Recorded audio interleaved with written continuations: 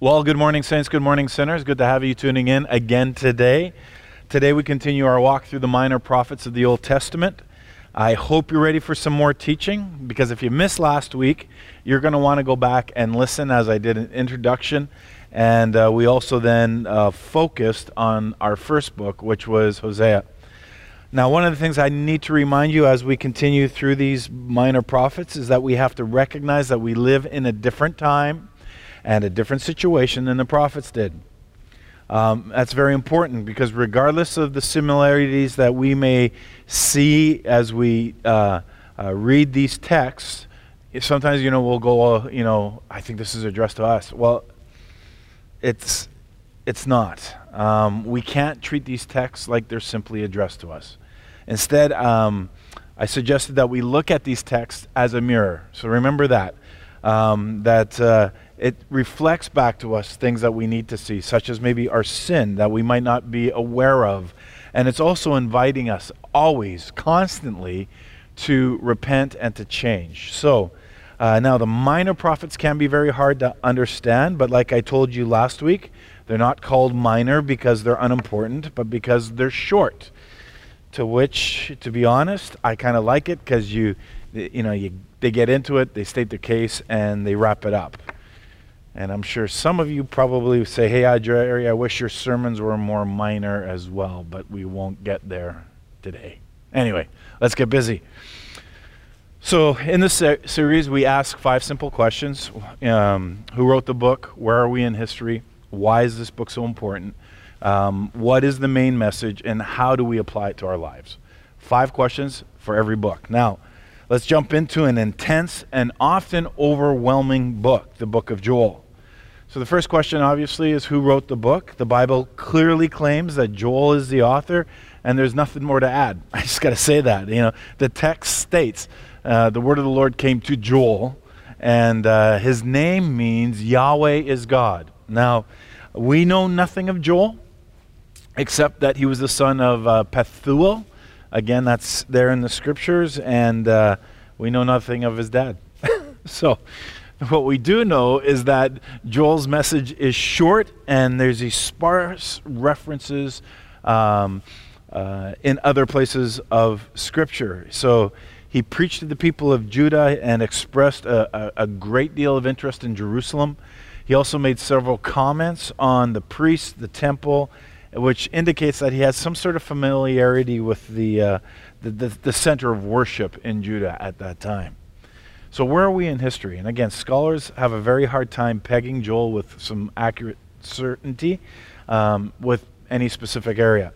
But one of the things that we do know is that Joel is quoted by 2 other prophets, Amos and Isaiah. Joel 3:16 is quoted in Amos 1 verse 2. Joel 3:18 is quoted in Amos 9:13, and Joel 1:15 is actually quoted word for word in Isaiah 13:6. So the dating of the book actually now becomes a little difficult, because Joel really gave no indication of when he was writing during this time period. He actually refrains from mentioning any current ruling kings. Now, that's not unusual. Obadiah, Jonah, Nahum, Habakkuk, they all did the same thing.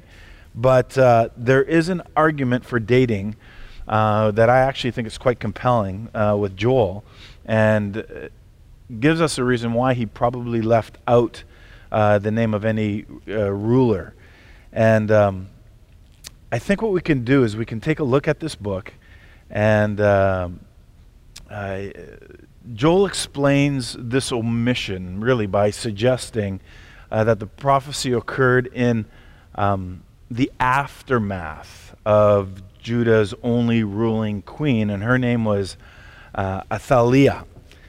She had a grandson. His name was Joash. Joash was to succeed her after she died. But when she died, Joash was way too young to actually rule. So they had a priest who stepped in.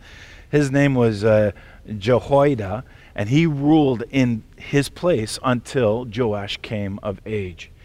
So it's quite possible, if we're looking to date this, that Joel prophesied during this caretaking period. And then it makes perfect sense why he doesn't really mention a king, because there was no real king sitting on the throne at that time. He mentions priests, he talks about temple rituals and nations, Phoenicia, Philistia, Egypt, Edom. These were all prominent nations in the late 9th century BC. And so if you're going to try to pick a date, most scholars are going to say it's approximately 835 BC in that area, which is after Solomon and before the exile. So Joel was considered probably one of the earliest prophets on the scene. He may have been a contemporary or even a student of the prophet Elisha. One scholar says, the reason that we even now take that book Joel and place it between Hosea and Amos is because of the similarity of ideas rather than any chronological order. So that's why it's in our Bible where you find it. So we had Hosea, Joel, and then the next week we're going to look at Amos. So why is this book so important? There are a number of key themes that are presented throughout this book. First and foremost, there's repentance and forgiveness. And it's a call to repentance that actually undergirds throughout this entire book. Getting right with God. Secondly, there's this eschatological theme.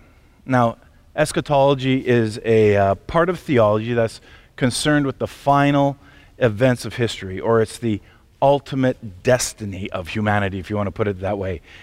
We frequently call it the end times. And so Joel gives some of the most striking and actually very specific details of all of Scripture of this thing that he calls the day of the Lord. Now, the day of the Lord is interesting because those days are cloaked in darkness, armies that conquer like consuming fire, the moon turning to blood. Really, the day of the Lord is the ultimate judgment time. And it still is in the future for us today, especially if we take some time and we look at 2 Thessalonians 2:2 and 2 Peter 3:10. It's a day that's coming. And there's also another segment of this book, the prophetic segment. If you read in chapter 2, verse 28, the outpouring of God's Spirit was filled at Pentecost in Acts chapter 2 in our New Testament. And so Peter quotes this passage, and Joel's prophecy was fulfilled as the Holy Spirit would indwell all who trust in Christ. So that, again, this fulfillment of prophecy is there. Finally, there's also hope. And thank goodness for that, because Joel points to a time where Jerusalem will never be invaded ever again. And the latter part of Joel points to the hope that all Christians have, that the coming of Jesus and the establishment of his kingdom, the end times. So what's the main message? Again, there's some disagreement with the scholars and how they approach this book. I'm going to try to approach it to the best of my ability. The theme of Joel is if the nation will repent and return to God, God then will restore his relationship with her and bless her. There are 4 sections in this book, and the first one is this national call to repentance. And Joel was writing during a time where a lot of things had gone very wrong in Israel. They had some bad leaders. They had suffered through a national plague. There was civil unrest. There's economic problems. And Joel writes to diagnose the problem, and he tells the people, hey, look, it's not all of these things. There's only one problem. The one problem is that you wandered away from God. And so he opens his book with a description of a locust invasion, which is actually awe-inspiring. What the locust swarm has left, the great locusts have eaten. What the great locusts have left, the young locusts have eaten. What the young locusts have left, other locusts have eaten. And it's like a fire going through stubble, basically, is what we have. And so you had the land that probably looked like the Garden of Eden before the locusts came, and now it's like this desert wasteland behind them. People are filled with fear as these insects that he's talking about destroy everything. And he even describes that even the moon and the sun and the stars grow dark. So not only is the land wasted for the farmers, but also for the winemakers, also for the offerings of to the Lord are cut off. The priests couldn't do their job because there was no way to do that. And so the priests mourned, the drunkards mourned, even the cattle are perplexed in this passage. So Joel's reaction to the plague of locusts is to speak into all. It's calling everybody into this national fast, a public day of prayer and confession before God. Why? Because they turned their back on him. And some of the Joel's language seems to suggest that there's another event, that of an army that's invading from the north. Some scholars believe that Joel is saying that, unless Israel wakes up, God is going to send the armies of Babylon into Israel like a horde of locusts. But I have to say this, whether the threat is really nature or man, the reaction should be the same. And the reaction that Joel is trying to get the people to give is this national repentance, the rending of hearts, fasting, weeping, mourning, and ultimately turning back to God. The second section that's in there is what I call the turning point. And in Joel 2:18, we read that the Lord will be jealous for his land and pity his people. And so you have to ask the question, well, when? Well, the answer is when they humble themselves, when they fast, when they weep, when they mourn, when they cry out to God. And he's not talking about complaining, that, hey, God, we don't deserve this judgment, but acknowledging God's justice and appealing to God's mercy. And the third section is the restoration section, and where it says, I'll repay you for the years the locusts have eaten, the great locust and the young locust, the other locust and the locust swarm, my great army that I sent among you. You will have plenty to eat until you are full. You will praise the name of the Lord your God, who has worked wonders for you, and never again will my people be shamed. It's in this section that Joel's prophecy of the outpouring of the Holy Spirit also takes place. So God's going to repay them for this loss, but there's also this blessing. And afterwards, I'll pour out my spirit on all people, and your sons and daughters will prophesy. Your old men will dream dreams. Your young men will see visions. Even on my servants, both men and women, I will pour out my spirit in those days. And so the Holy Spirit is poured out on all flesh as a result of a repentance and obedience, which we see actually played out in Acts chapter 2. And so, again, we can't change the past, but in Jesus, and through the power of the Holy Spirit, God restores to us what would have been had we not allowed sin and entrance. So there's this restoration, there's this promise of the Spirit of God to fall upon people. And then the final section, there's actually 3 valleys that Joel talks about. The valley of judgment. Joel chapter 3, he's no longer calling Israel to repentance, but now he's calling the nations of the world, to the valley of judgment. Again, eschatological. It refers to the end times. And according to Peter in Acts chapter 2, the end times began at Pentecost. Just saying. Just throwing that out there. More to talk about. Second is the valley of decision. And again, this is not a place where people have any further opportunity to decide to follow God, but it's the place where God will pronounce his judgment against sinners. This is not a good place to be, all right? But the Lord is the hope and the strength of his own people, and in that great day, and Joel sees beyond that, even to the New Jerusalem, which leads up to the valley, the third valley of the acacia trees. And so the book ends in a complete reversal. The reversal of the judgments, which he started first. The days that the locusts have eaten are now restored. There's new wine dripping from the vines. The cattle are full, the rivers flow, and a fountain flows from the house of the Lord to the valley of the acacia tree. And again, this idea that blessings flow from the house of God to Jerusalem. And nothing will be compared to what God has in store for his own people in the New Jerusalem at the end of time. So that's everything in a nutshell. So the biggest question then is, how do I apply all this to my life? And that's where I want to spend everything on. And I think it's here in the first scene of this total, absolute devastation that we begin to make our application. We'd be fools to do, as some have done, and say that specific natural disasters are the judgment of God. We would also be fools not to acknowledge that God is sovereign. In other words, he is in control, and he uses natural disasters and other devastating experiences to get our attention. That's one of those who. So let me say it this way. God uses pain in our life to pursue us, to get our attention. We learned that last week with the story of Hosea and Gomer. Now, most of us can't relate to what's happening here in Joel as he talks about this massive locust plague. Now, a locust is more than just a grasshopper. Now, here in our prairies, we see grasshoppers. Oh, they're nice. And every once in a while, you see hordes of grasshoppers. Well, the hordes of grasshoppers are not good things, but they're not locusts.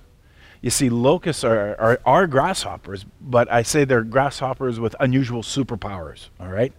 In North America, there was only one type of locust found, and it was called the Rocky Mountain locust. So I did my homework, and it says that when these creatures were triggered, usually by some sort of overcrowding within themselves, they literally would transform themselves into a menace. And so I did some more digging, and I wanted to know what were the effects on the prairies because of the locusts, right? And history tells us that in 1873 there was a minor invasion into the area north of Winnipeg. Go figure that. But somehow that invasion of locusts was confined, but according to the Manitoba Free Press of July 25th, 1874, they did manage to lay their eggs that would hatch that following spring. So in 1874, 2 swarms of locusts hit Manitoba. The first descended upon Manitoba. They said it came up from Minnesota, and it destroyed most of the crops along the way as far north as Winnipeg. Then they said also in 1874, another swarm came from the west, and it devastated the entire western limit of the province to the Red River. So, from the Red River all the way west. And I find that fascinating because it was recorded that this all took place in 1874. So you think about it, millions, if not billions, of individual insects acting as groups descended upon settlers' fields across the prairies in both Canada and the U.S. And they devoured crops with a machine-like efficiency. The sounds of their swarms are said to be terrifying. Witnesses said that within a few weeks there was literally nothing living plant-wise. And in some cases, they would even eat the bark off the trees, leaving behind a wasteland that probably looked like a nuclear holocaust today. Some reports said that as locusts got more desperate for food, they swarmed into houses, eating food, eating clothes, eating fabric. It's kind of like junior high boys at a pizza party. They left nothing behind. And so Joel uses this locust plague as both an illustration of Israel's sin as well as a warning of God's future judgment of their sin. So you think about the locust plague like this. The devastating power of sin is total. It gradually destroys everything in its path, but it destroys it. And that's what sin does, right? Starts small and just keeps going until everything is destroyed. But the law that God gave the Israelites, the law is life. His commandments and His rule in their lives, when they obeyed, remember God's love language is obedience, when they obeyed, their lives were flourishing. And we see this illustrated even in the creation account. When God created the earth, it began what? It was dark, it was shapeless, it was a chaotic mass. And then in Genesis 1:2, it says that God's word then spoke into that chaos. And when His word spoke into that chaos, it brought life, it brought beauty, it brought order out of it. And this shows that God's word, what it does, when it enters our lives, right? When God's word enters our lives, it brings in order, it brings in beauty. Sin, by contrast, unravels creation and it plunges our lives back into darkness, like that nuclear holocaust. And God's judgment in Scripture often illustrate that. So when you think about it, sin numbs you until it destroys you. Whether it's pornography, jealousy, envy, greed, anger, pride, doing things your way instead of His way. And it may feel good in the moment, but it really rots our soul. And so the locust plague is an illustration, but it's also a warning. It's a warning of the coming judgment. And what we see in all of this is an illustration of what theologians call the passive and active dimensions of the wrath of God. Now, we don't like to talk about the wrath of God, but we're in the Minor Prophets. I have to, And how does the active and the passive wrath of God work together? Well, let me put it this way. The passive wrath of God is when God allows us to suffer the natural consequences of our sin. Think about that. You steal, you get caught, you do time, all right? Natural consequences of sin. The active wrath of God is the direct form of judgment from heaven. And here's the thing. The active wrath of God, this direct form, is actually just an extension of or affirmation of the passive wrath. In his active wrath, God affirms and extends what we have already chosen for ourselves. Go to Genesis again. Genesis chapter 3, Adam and Eve sin. And we know that God casts them out of his presence. That's the active part, right? Immediate response. But remember, prior up to that, Adam and Eve had already chosen, after they sinned, they have already chosen to hide from God's presence. They chose to cover themselves. They felt ashamed. They knew they were naked, and they even had the opportunity to come clean when God, was doing that cosmic hide and seek and looking for them. But what happened? They didn't. And they got caught. And then they participated in this blame game, and the effects of the fall began to affect them until what? So you had this passive wrath until the active, until they were expelled from the garden. Look at the Exodus with the plagues and the Jews wanting to leave Egypt. And Scripture says that God's judgment on Pharaoh was to harden his heart so that he wouldn't believe. Well, some people go, well, was that the active wrath of God? Well, we have to remember that Pharaoh hardened his own heart several times before that, right? Several times before that. He wasn't going to let the Israelites go. And so basically, it's this fruition of telling God to get out of your life. We allow sin in. We pay consequences, right, for our sins. But that active part is just saying to God, hey, just get out of my life. And he does. And there's a consequence to it. C.S. Lewis said this. He said, in the end, we either say to God, thy will be done, or he says to us, thy will be done. He also said this. He said, sin is like a cancer. It never stops growing, like locusts, right? And we live forever. And there's a lot of things that wouldn't be worth worrying about if they only grew in us for 70 or 80 years. But what does it look like for that temper and jealousy to grow in you unabated for 1,000,000 years? Hell is precisely the technical term for what it would be. Interesting description of hell and how sin eats away at us. So what we see here, first of all, is that God doesn't destroy. Sin destroys. God is trying to let us see where sin is taking us before it's too late. And a lot of us wonder how the threats of judgment that we see throughout all the minor prophets, how is that consistent with God's love? God, how can God be love? Look, read this. Well, listen, remember last week we started with one of the most mind-bending illustrations of God's love. And that is Hosea's faithfulness, his persistent love to a notoriously unfaithful wife. And how God said, look at what you see here on earth is my relationship with you. And any experience of the painful consequences of our sin before it's too late is God in mercy, it's God in love trying to wake us up. Don't touch the stove. But you touch the stove, you're going to get burnt, right? It wakes you up. He's not trying to pay us back. What God is doing is when sin comes in and we suffer the effects of that, he's actually letting us see it, letting us experience it, and he wants to bring us back. So maybe you feel like locusts are eating every part of you today. Maybe you're trying to save money, but things keep breaking down. You ever been there, right? Or you're trying to do better in your marriage, right? But new issues of conflict just keep cropping up. Maybe you're trying new strategies to be happy, but it always feels like it's only skin deep, right? It's this pseudo-happiness.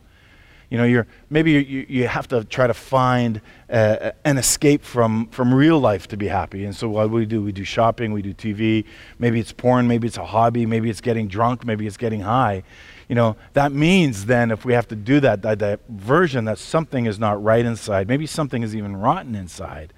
And maybe God's just trying to wake you up, right? No new strategy is going to fix you. But that's what we do. We try to do a new strategy. And the problem is that we're trying to fix the wrong source. Our problem is not found in this horizontal. Our problem is with the vertical, right?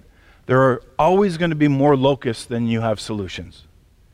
And I think we got to stop looking for solutions in our world, in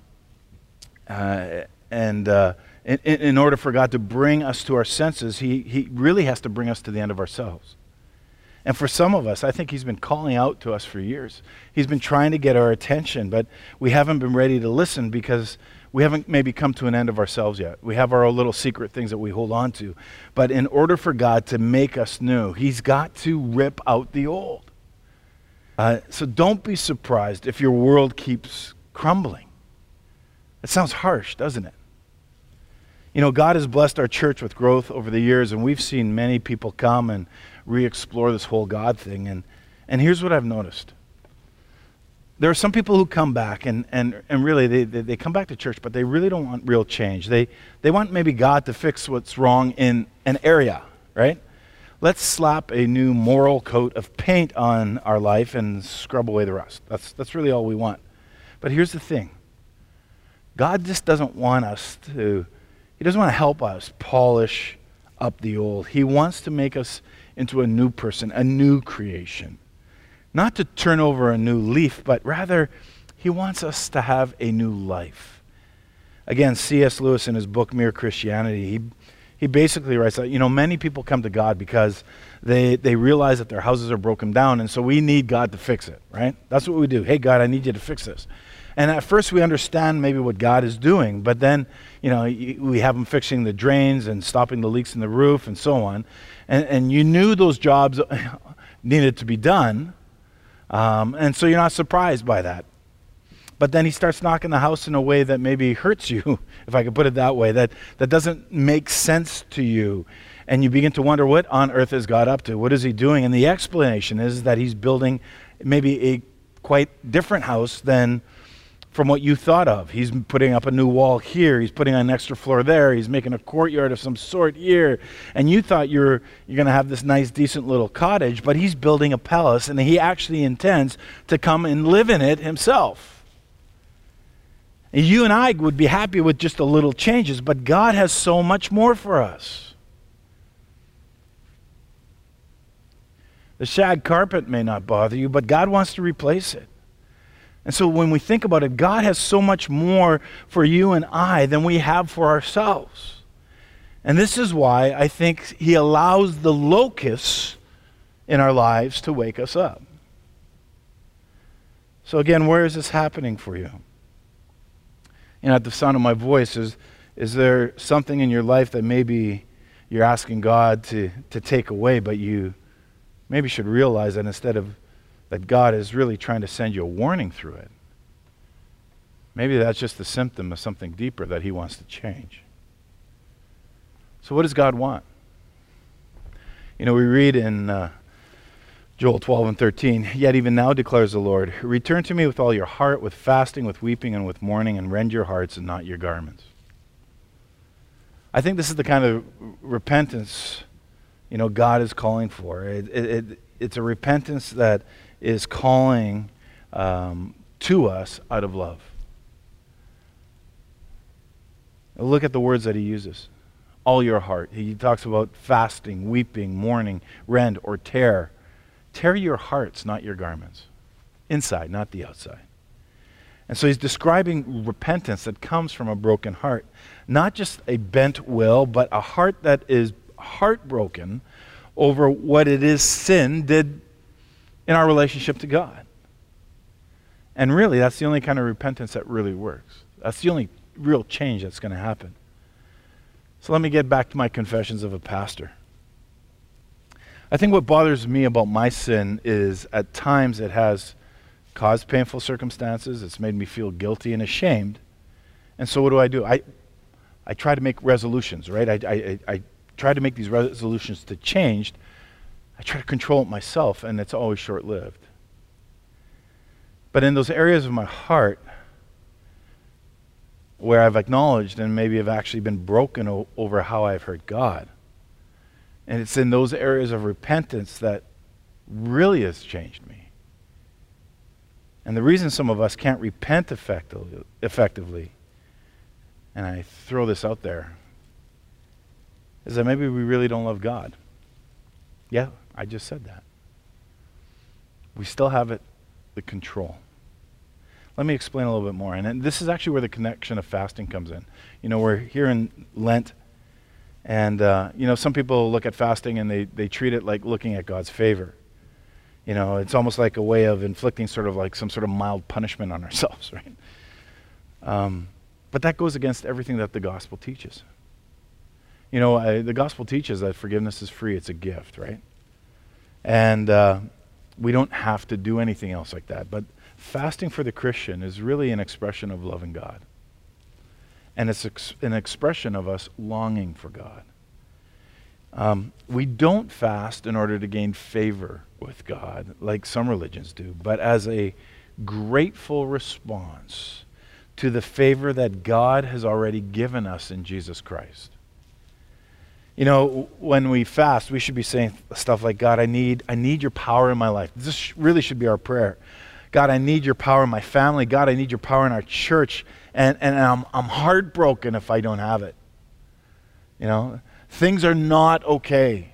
It's that openness, it's that transparency. And what I need is not a better marriage or a little bit more financial help or a new boss or for this person just to, leave me alone. What I need, God, is your presence, and I need your power in the center of my life. And I want that even more than food. That's fasting.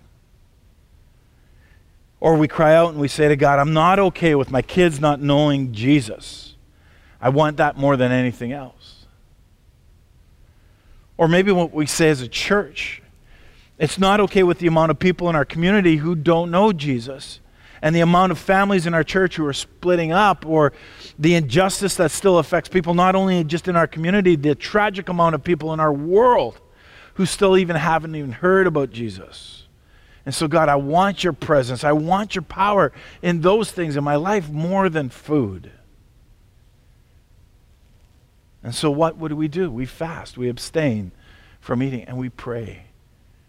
And we just become transparent. We rend our hearts before God. And God's presence and his power, it flows through a repentance that grows out of a love for him. Which may make us ask the question, well, how do we learn to have these feelings again? Remember that song by the Righteous Brothers? You lost that loving feeling. Yeah, okay, whatever. Oh, that loving feeling. I think some of you remember that. Well, how do you fix that? How do you fix that? In a culture that's so saturated with our feelings, how do we get back to being that intimate and that caring with God? And I think, we start with God's love. We started with Hosea, right? And that's why I think Hosea actually comes first in the minor prophets. I don't think it's accidental.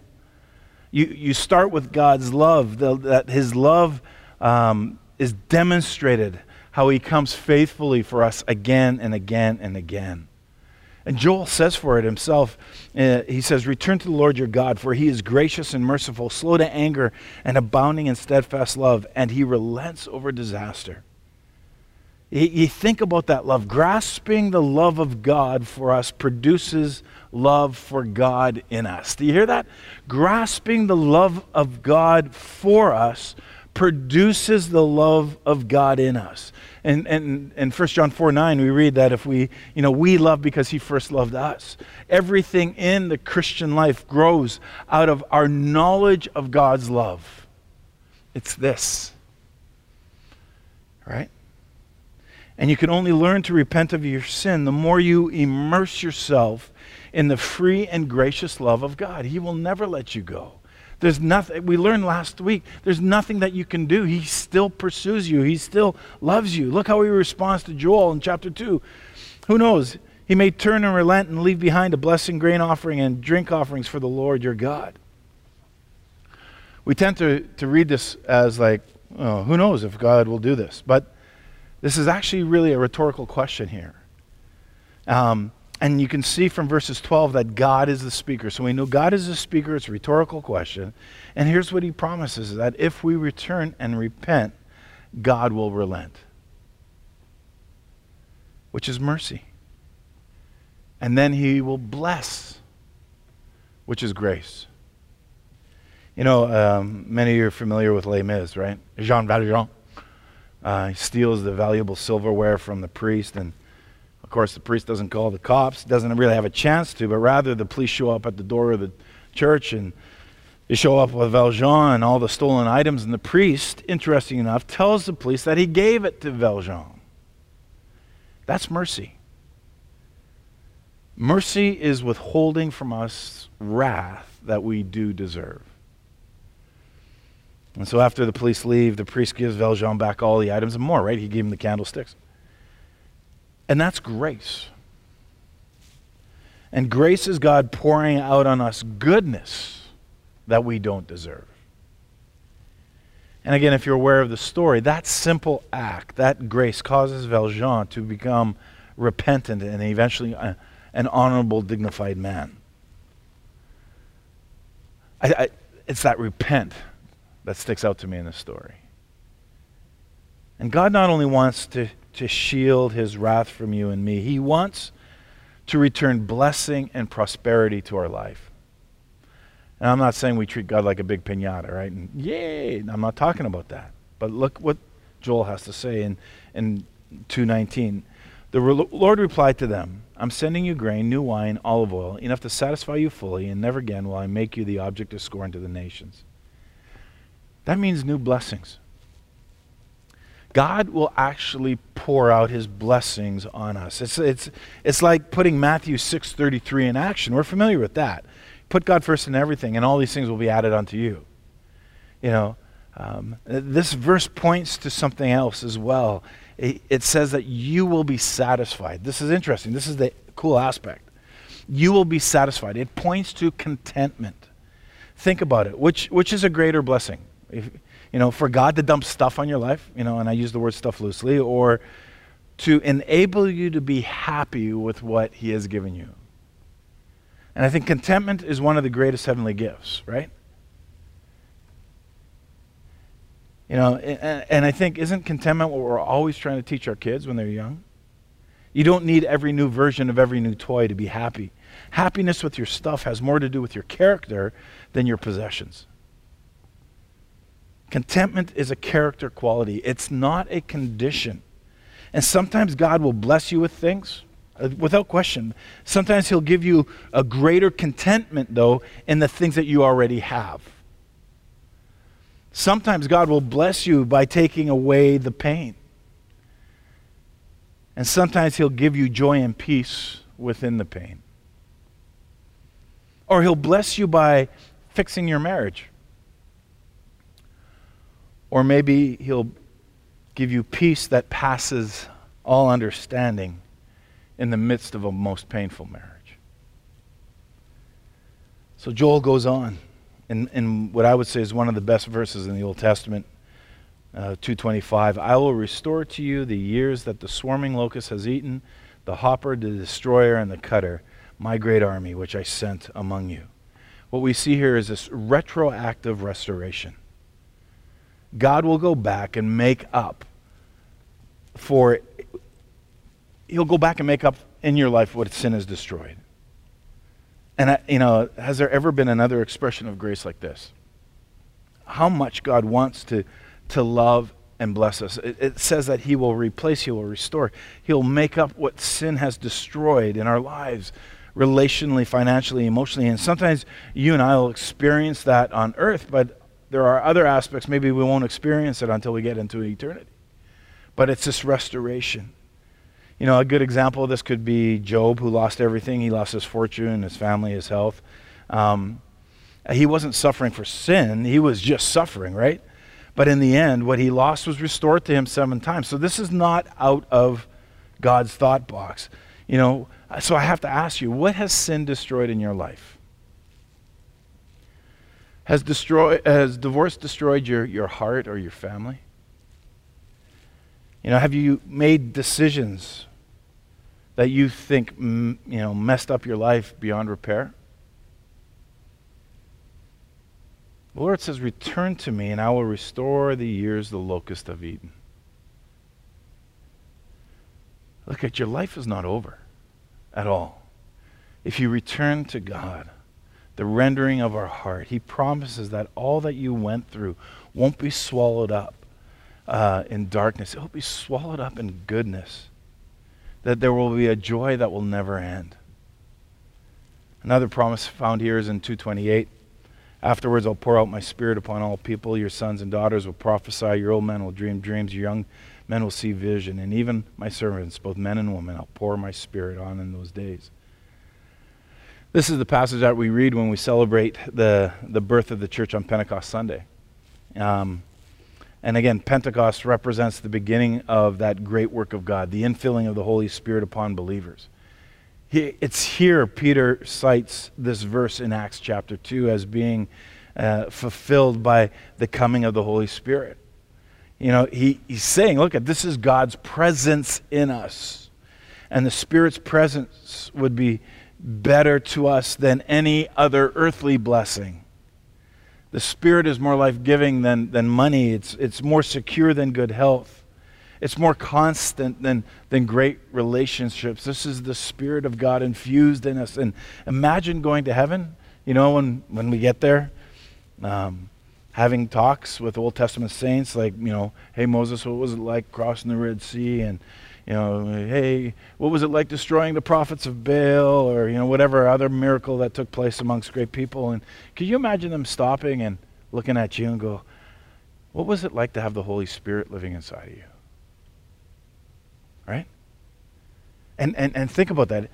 If you're a believer, you have the very Spirit of God that created the world, that raised Jesus from the dead in you. Right now, take a moment and just look at the person you're sitting next to. Now, if they're a Christian, they actually have the actual Spirit of God in them. Now, you may be tempted to say, well, they don't look like it. Well, you don't look like it either, but I'm just saying.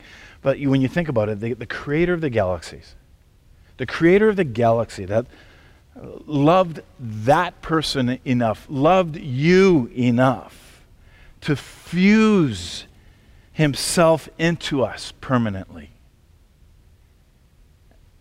And he's got a job for us. Your sons and your daughters shall prophesy. Peter tells us in Acts that this points to the empowerment of the Spirit in the church for mission. You go back to Acts 1:8 where Jesus is talking and he says that when we receive the Holy Spirit, that he would be our power for mission.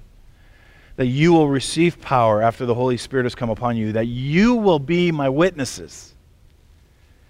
And that's the way that you know that the Holy Spirit is in you.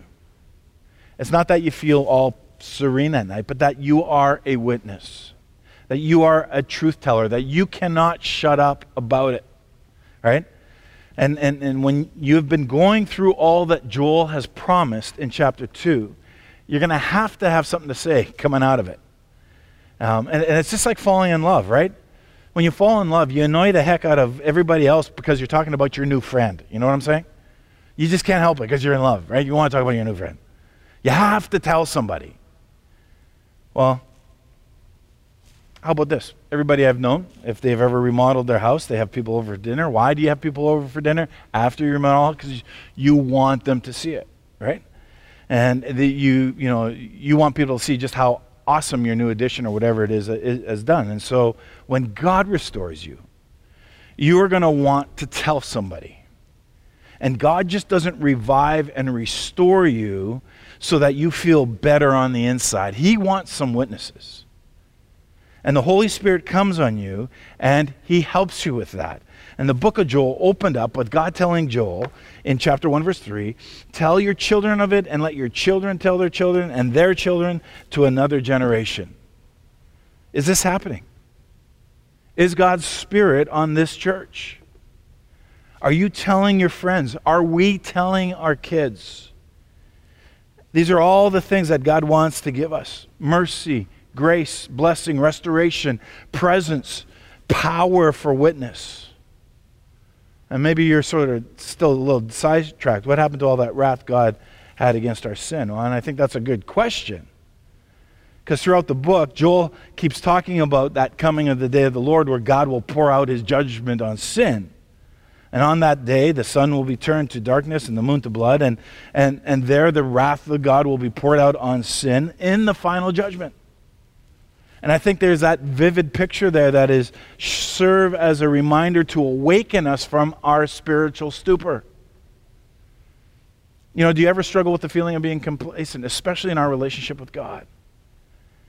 You know, a strong dose of apocalyptic imagery, like what we find here in Joel, might just do the trick to opening our eyes to the necessity of faithfully following after God every moment of our life. I love the fact that the first sermon that is preached after the resurrection of Jesus was this text from Joel. And the message is this, is just ask. Ask, I'll give you the power and presence that you ask for. Just ask. And when you think of it, the absence of God's presence and power and blessing from our lives or even our church really has nothing to do with his unwillingness. It's with our own sin. Isaiah 59 says, surely the arm of the Lord is not too short to save, nor his ear too dull to hear, but your iniquities have separated you from your God. Your sins have hidden his face from you, so that he will not hear. You know, we can say that many things are wrong in our lives or in the church or in our community or in our nation. But in reality, there's only one thing that's wrong. We've fallen away from God. And we no longer love and we no longer pursue him. And so in writing this message, I have to ask you the question, how badly do we want the presence of God? How badly do you want the presence of God? And I wonder if the answer is as seriously as we take sin and as severely as we hunger for God's presence.